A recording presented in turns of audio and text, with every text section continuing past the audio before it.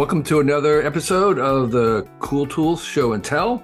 Our special guest this week is Rolf Potts, someone that I have been in communication for a very long time. We're first meeting right now face-to-face via the technologies of Zoom.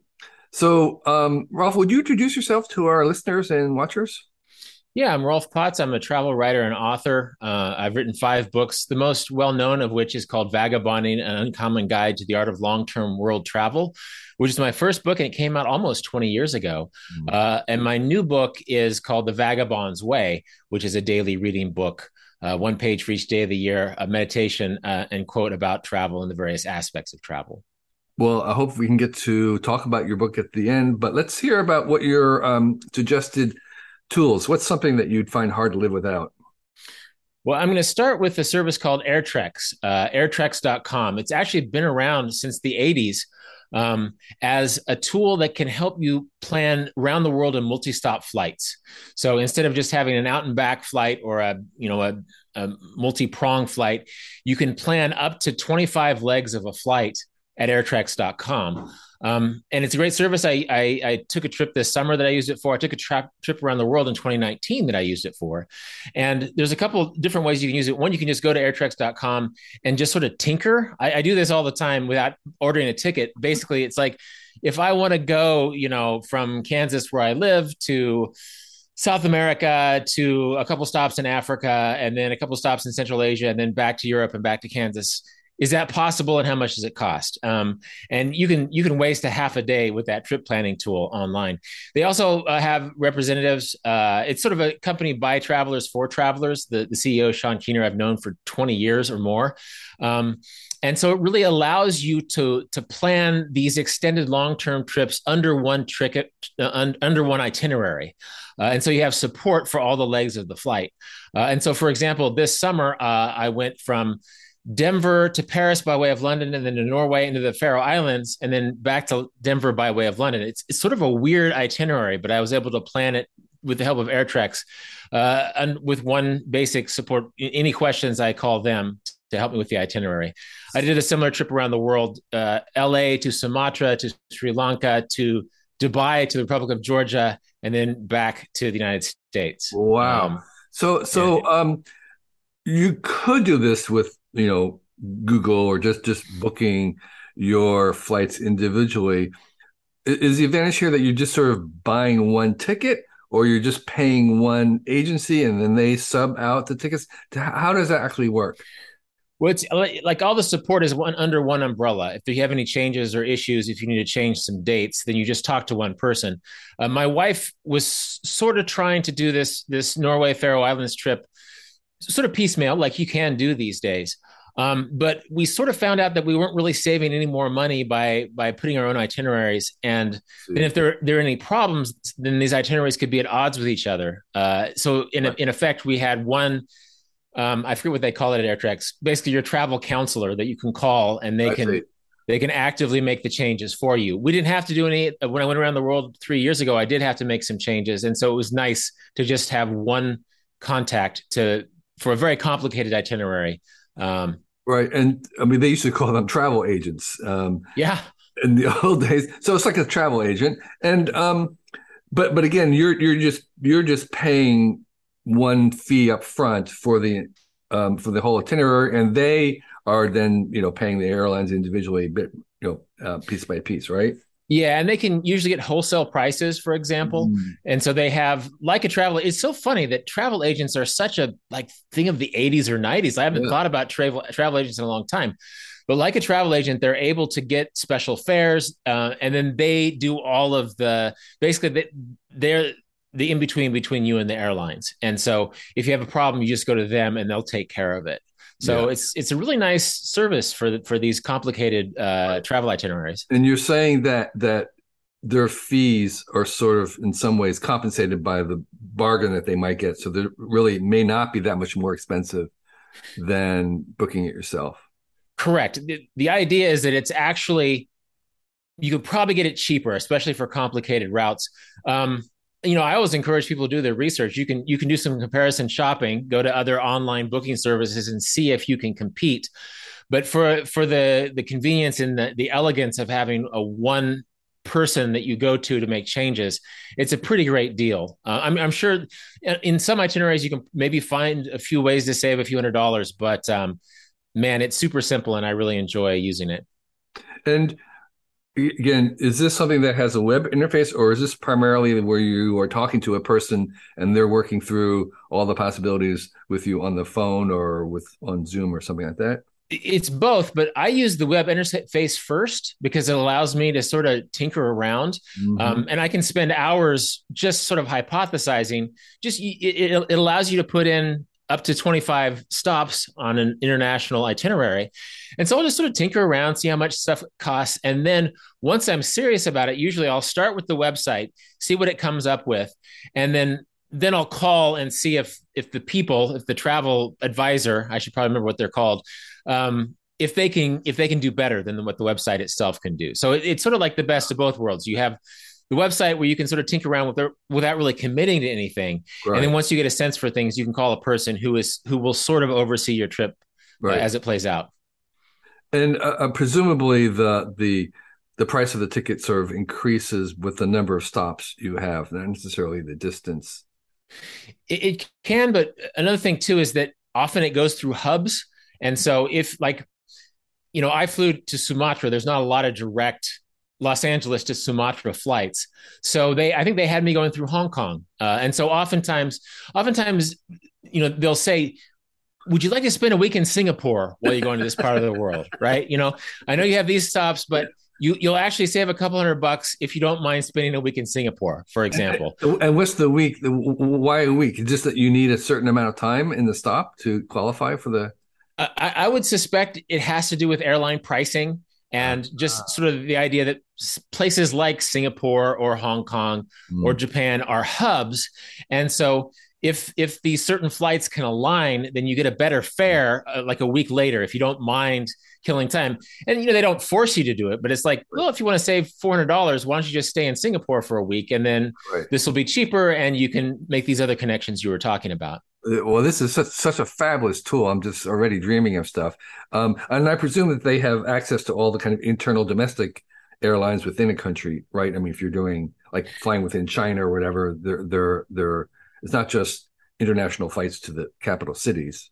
They do. And also you're not required to have an unbroken string of flights. Like if you want to take a train from Beijing to Ulaanbaatar or Beijing to Moscow, then they'll just leave that off and you can pick up the itinerary in Moscow and fly to Italy from there. Right. And so it really allows you to sort of, choose your own adventure, quite literally. And like when I was flying home from the Faroe Islands this summer, I realized that I had to get back to a studio to record the audiobook version of The Vagabond's Way.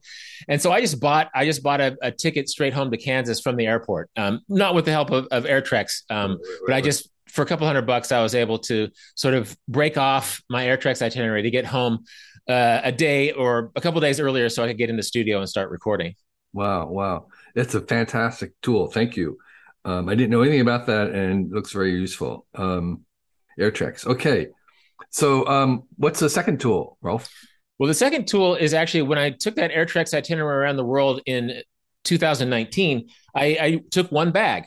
And one thing about travel bags, and you still see this, especially among Europeans for some reason, travelers will travel with a backpack that they might use to hike the Rocky Mountain Trail or the Appalachian Trail. It's a pack that has been made for trail hiking, but not necessarily for international travel. And so I used actually all the travel products I'm talking about are from people I know, people I've been in touch with either because of my book or before my book.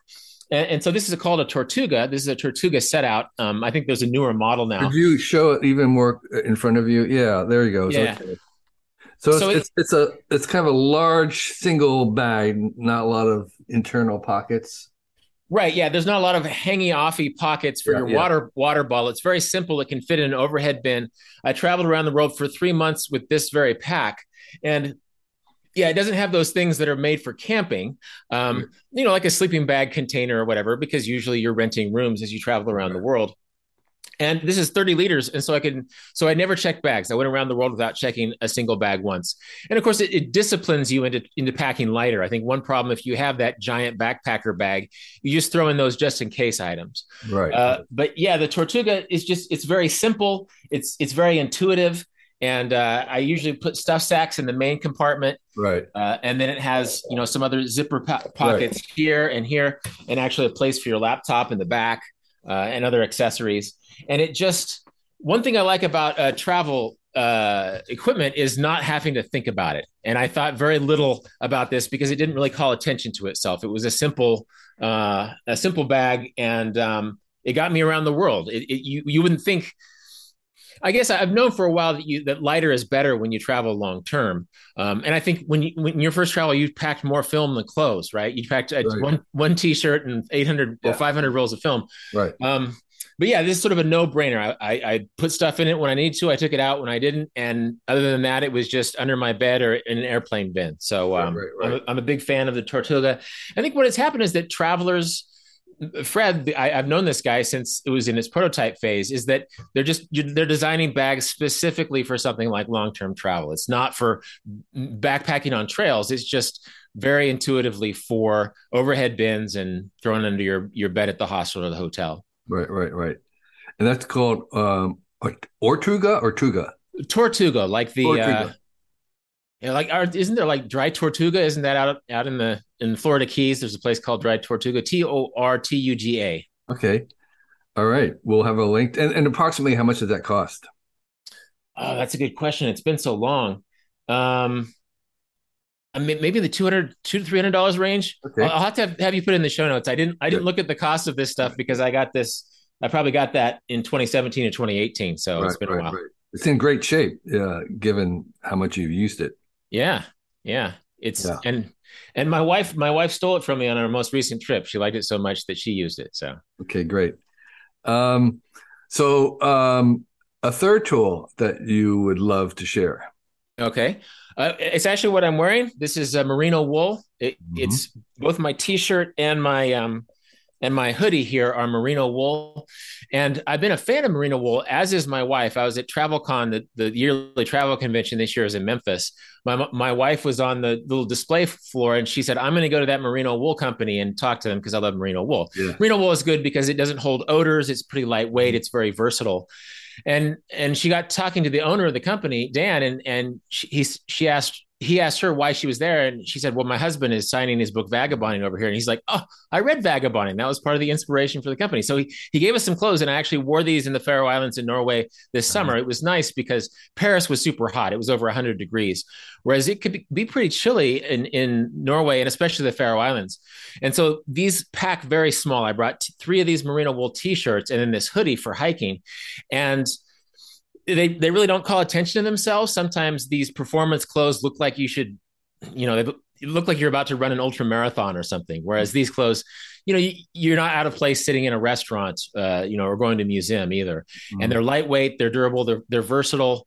And I've always liked merino wool, but how fun is it that Unbound Merino are vagabonding fans? And so I got to test out their gear this summer, and it was really great. So Unbound is the brand of merino wool, sort of a generic term, and then Yeah. Unbound, and then there's like Smart Wool is another one, and then there's Mhm. the other one from New Zealand. Who was it?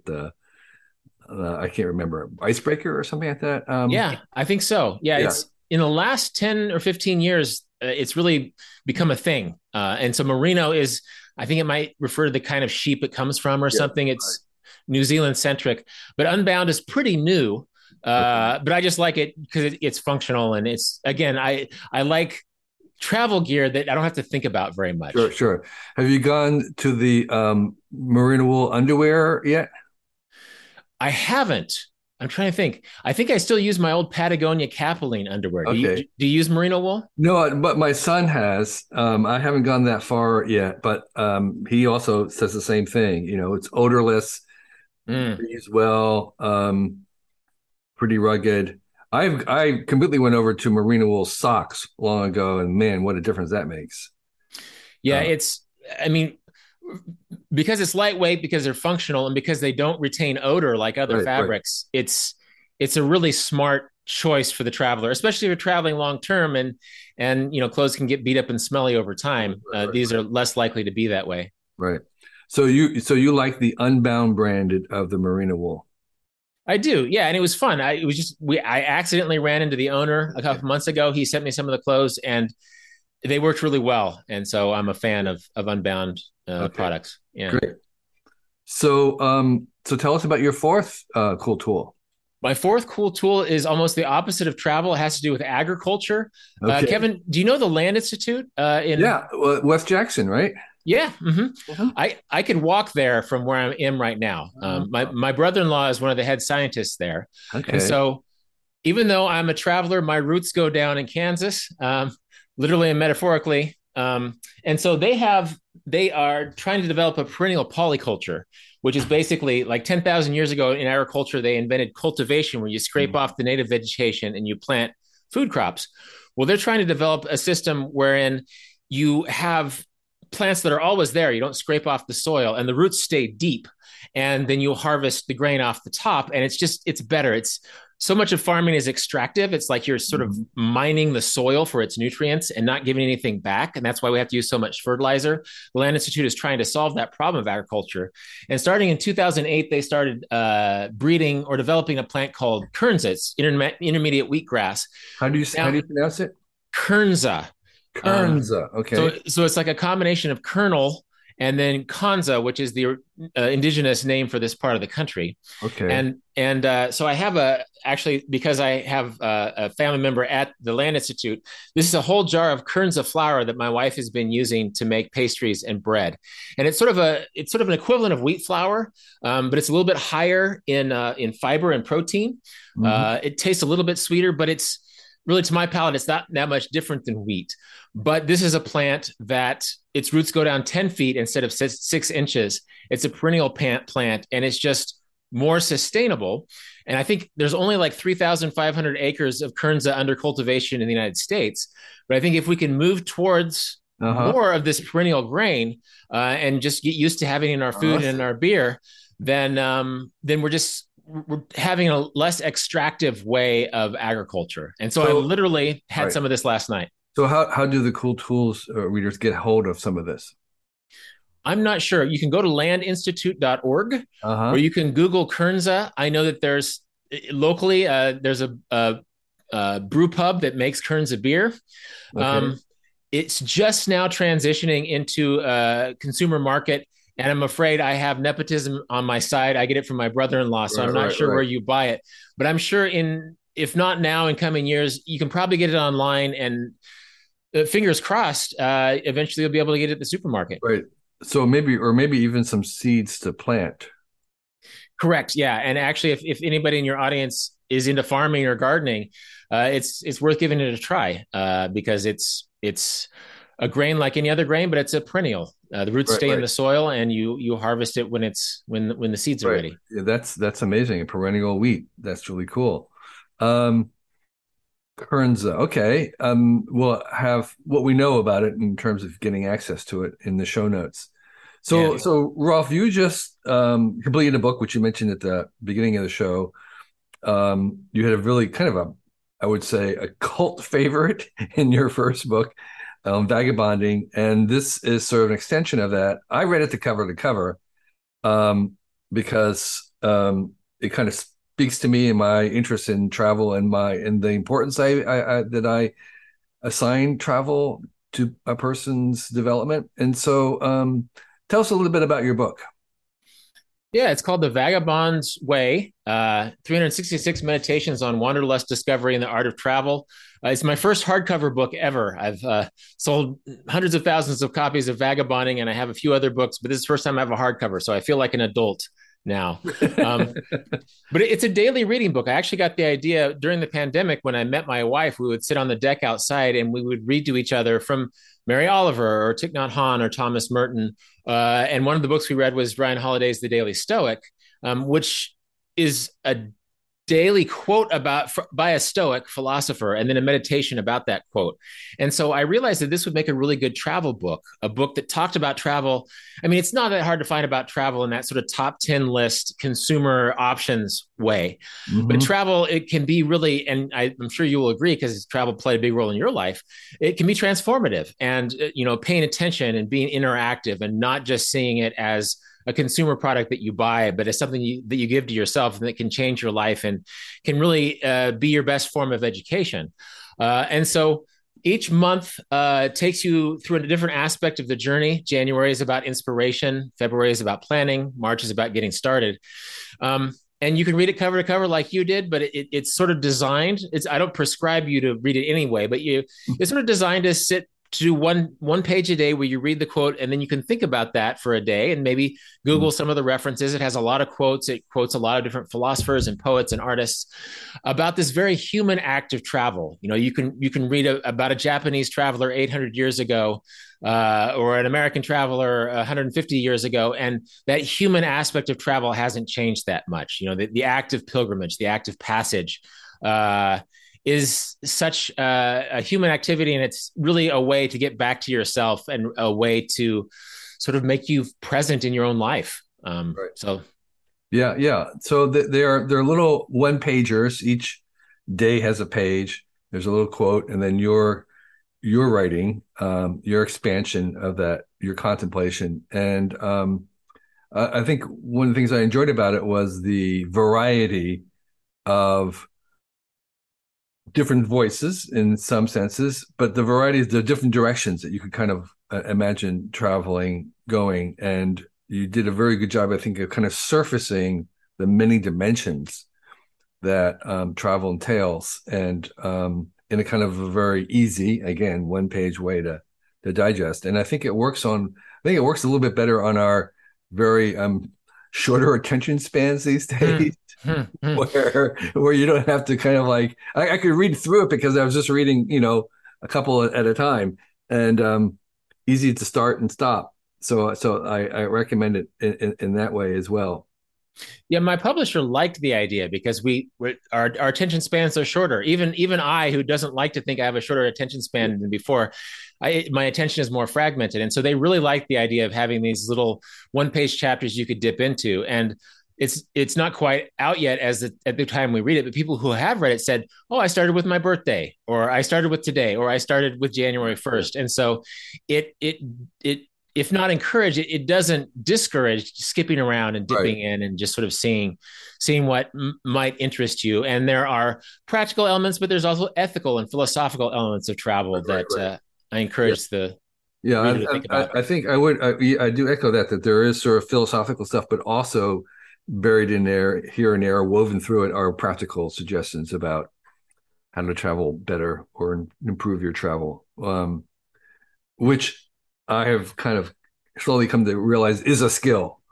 There really is people who do it better, and you just used a word that kind of provoked something in my mind, which is this idea of participatory travel. This idea that travel is something that you are co-creating. It's not something that you purchase or are done to or find. You kind of have to co-create the travel experience.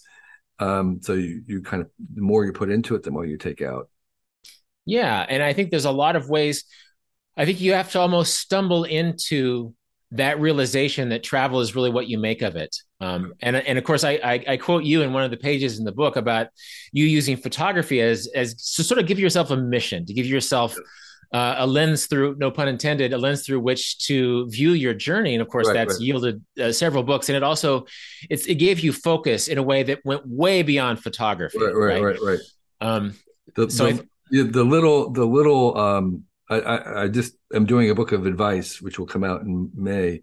And I have some travel related advice, but one of the ones I have suggested and used within our own family is travel around passions rather than destinations. All right. So if you kind of arrange your thing about, like, I have a passion about, cheese making or handmade dolls or, bluegrass, whatever it is, and you use that to organize it, that it'll improve it much better than if you're going from place to place. And so this idea of, again, of participating in it and putting stuff into it, reflecting it as something that you are co-creating is very powerful. Yeah, and one thing that you talked to me in my own podcast, I don't think I quoted in the book, but like when you're young, you have more time than money, and when you're Yes. older, you have more money than time. Right. And I think you and I both started our long-term travels when we were young and had more time than money, and that's a good way of sort of forcing you into fixes that don't involve throwing money at the travel Right. situation. Right.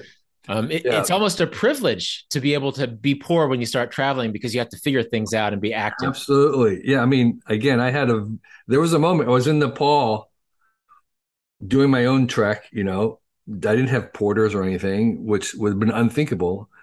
But there were a couple groups coming through with porters, older people who had paid for a trip and they had porters and stuff. And there was, I chatted with one of the guys who has a white beard like I do now. He seemed to be an ancient guy at that time. And he was lamenting it, just sort of marveling and very envious of Hmm. the amount of time because he was on a schedule and he was just saying and that was like the first time I realized that he was obviously a rich guy and here he was um envious of me with no money. It was like, oh, okay, I get it. Yeah, Yeah. I'm richer than you are. So the again, the little piece of advice is the rich have money and the wealthy have time. Yeah. No, And that's a great way so of thinking of it. Yeah. and so you want to aim for wealth, not riches. Yeah. No, I talk about the idea of time wealth in the book. Yeah, And yeah, exactly right. That's what we're talking about. So, yeah. again, we're both here. We're in total agreement that if you are young and don't have money, that's actually a good thing when you're traveling. Well, it can get it creates good habits because you Yeah, have to be active. You can't just throw money at your travel problems, and right, you realize that it doesn't cost that much to solve your travel problems. right. Um, Another Yeah, thing you were talking about Nepal. I have a chapter in the book about how people are sort of fixated with climbing Mount Everest, and Jamling Norgay, the son of Tenzing Norgay, who first climbed it, he said he's just exasperated that these people who aren't really mountaineers want to climb Mount Everest just because it's all they know is it's the highest mountain in yeah, the world. And so I think in travel goals, one nice thing about when you're young and you're just sort of doing what you yeah. can, you're less fixated on sort of these big abstract bucket lists, climb the highest mountain goals, and you're more likely to just enjoy whatever challenge comes your way. Yeah, again, like Nepal, there's so much going on there. Decide to go visit people who are painting tankas, and that'll give you much more out of it than trying to climb Everest in a thousand different ways. Not that there's nothing, you can still, and by the way, there's other mountains besides Everest. Well, that's it. Yeah. Yeah. But yeah, so we could do a whole thing on travel advice, the two of us. Um, Yeah. but I think your book is a good starter for folks who want to understand that it's more about just um, taking a trip or visiting a tourist site. It's so much more. It's very deep. It's a very as you said, a very essential part of human experience. And we right now live in a time of the world when it's very easy to do, and you really should take advantage of that privilege. And again, it doesn't matter how much money you have, you really can do it. That's sort of I think what we would both say. You have the privilege and the possibility of travel almost whatever station in life you are. There are some exceptions, okay. Yeah, I mean, we know that, but generally speaking, if you're listening to me right here, you have some possibilities. Yeah, the more I've traveled, I've met really smart people in countries with weak passports. Like if you have a Yeah, U.S. passport or an EU passport, then really that also means you're from an industrialized country, and right. it really doesn't take that much to travel. And yeah, like we've both been saying, it's actually more interesting when you spend less money, and then you're taking the buses local people take. You're staying in the guest houses that local people Yeah, stay at. You're going to restaurants for people that aren't in tourist neighborhoods, but they're full of people who live there. yeah, And that's such a great thing to discover and to give right. yourself. It's really less about making a ton of money than just giving yourself permission to use what money you have to make your travel dreams come true. Right. I'll conclude our little rant here by saying that I believe it's so important that at least in the U.S. and maybe other developed countries that we should subsidize travel for youth. We should actually pay. And I believe that we should have a mandatory national service for every person, no matter who you are, no matter your handicapped or disability. You spend 2 years before you're 25 in national service, and that can include going abroad in the Peace Corps or something like that, some other program where you get outside of your neighborhood. And I think nothing would do more to transform and educate and improve the U.S. than having mandatory travel. Well, student debt is a huge thing right now. I think there's a lot of young people who are going to college without really knowing why. And in a certain sense, for what you could spend for a couple of years of college, you could travel pretty well, really well. In fact, for a fraction of what it costs to go to college, you could travel really well and come back actually knowing what you're interested in. That's a great angle, which I totally agree with. Well, Rolf, such a wonderful, great time to chat with you. People should look at your book, hold it up again, the title, The Vagabond's Way. And thanks for sharing with us your cool tools. Yeah, it's good to talk with you, Kevin. Great. We're glad that you enjoyed this issue of the Cool Tools Show and Tell. Just want to remind you that we have some other coolish material on our YouTube channel here. Please subscribe, comment, like. In addition, this Cool Tools Show and Tell is also available in an Audible podcast form. You can subscribe to it wherever you subscribe to other podcasts if you just wanted to listen. And if you're listening, know that there is a visual version of this on our YouTube channel where we're actually showing the tools, and there's a little bit more of a visual component there. In addition, the same folks that put us, the Cool Tools website out, we also put out a free newsletter every week. It's very, very short. It's 1 page or less. We recommend 6 very brief items that are very succinct, easy to read. You can deal with it in a couple minutes. And every week we bring to you the 6 cool things that we have uncovered and want to share. And it's called Recommendo with 1 M, recommendo.com. You'll be able to find it there. It's free. Join 50,000 plus other subscribers every Sunday morning. You'll get it in your email box. And it's actually one of the most popular things that we produce. But we do produce other newsletters as well. One of them is called What's in Your Bag.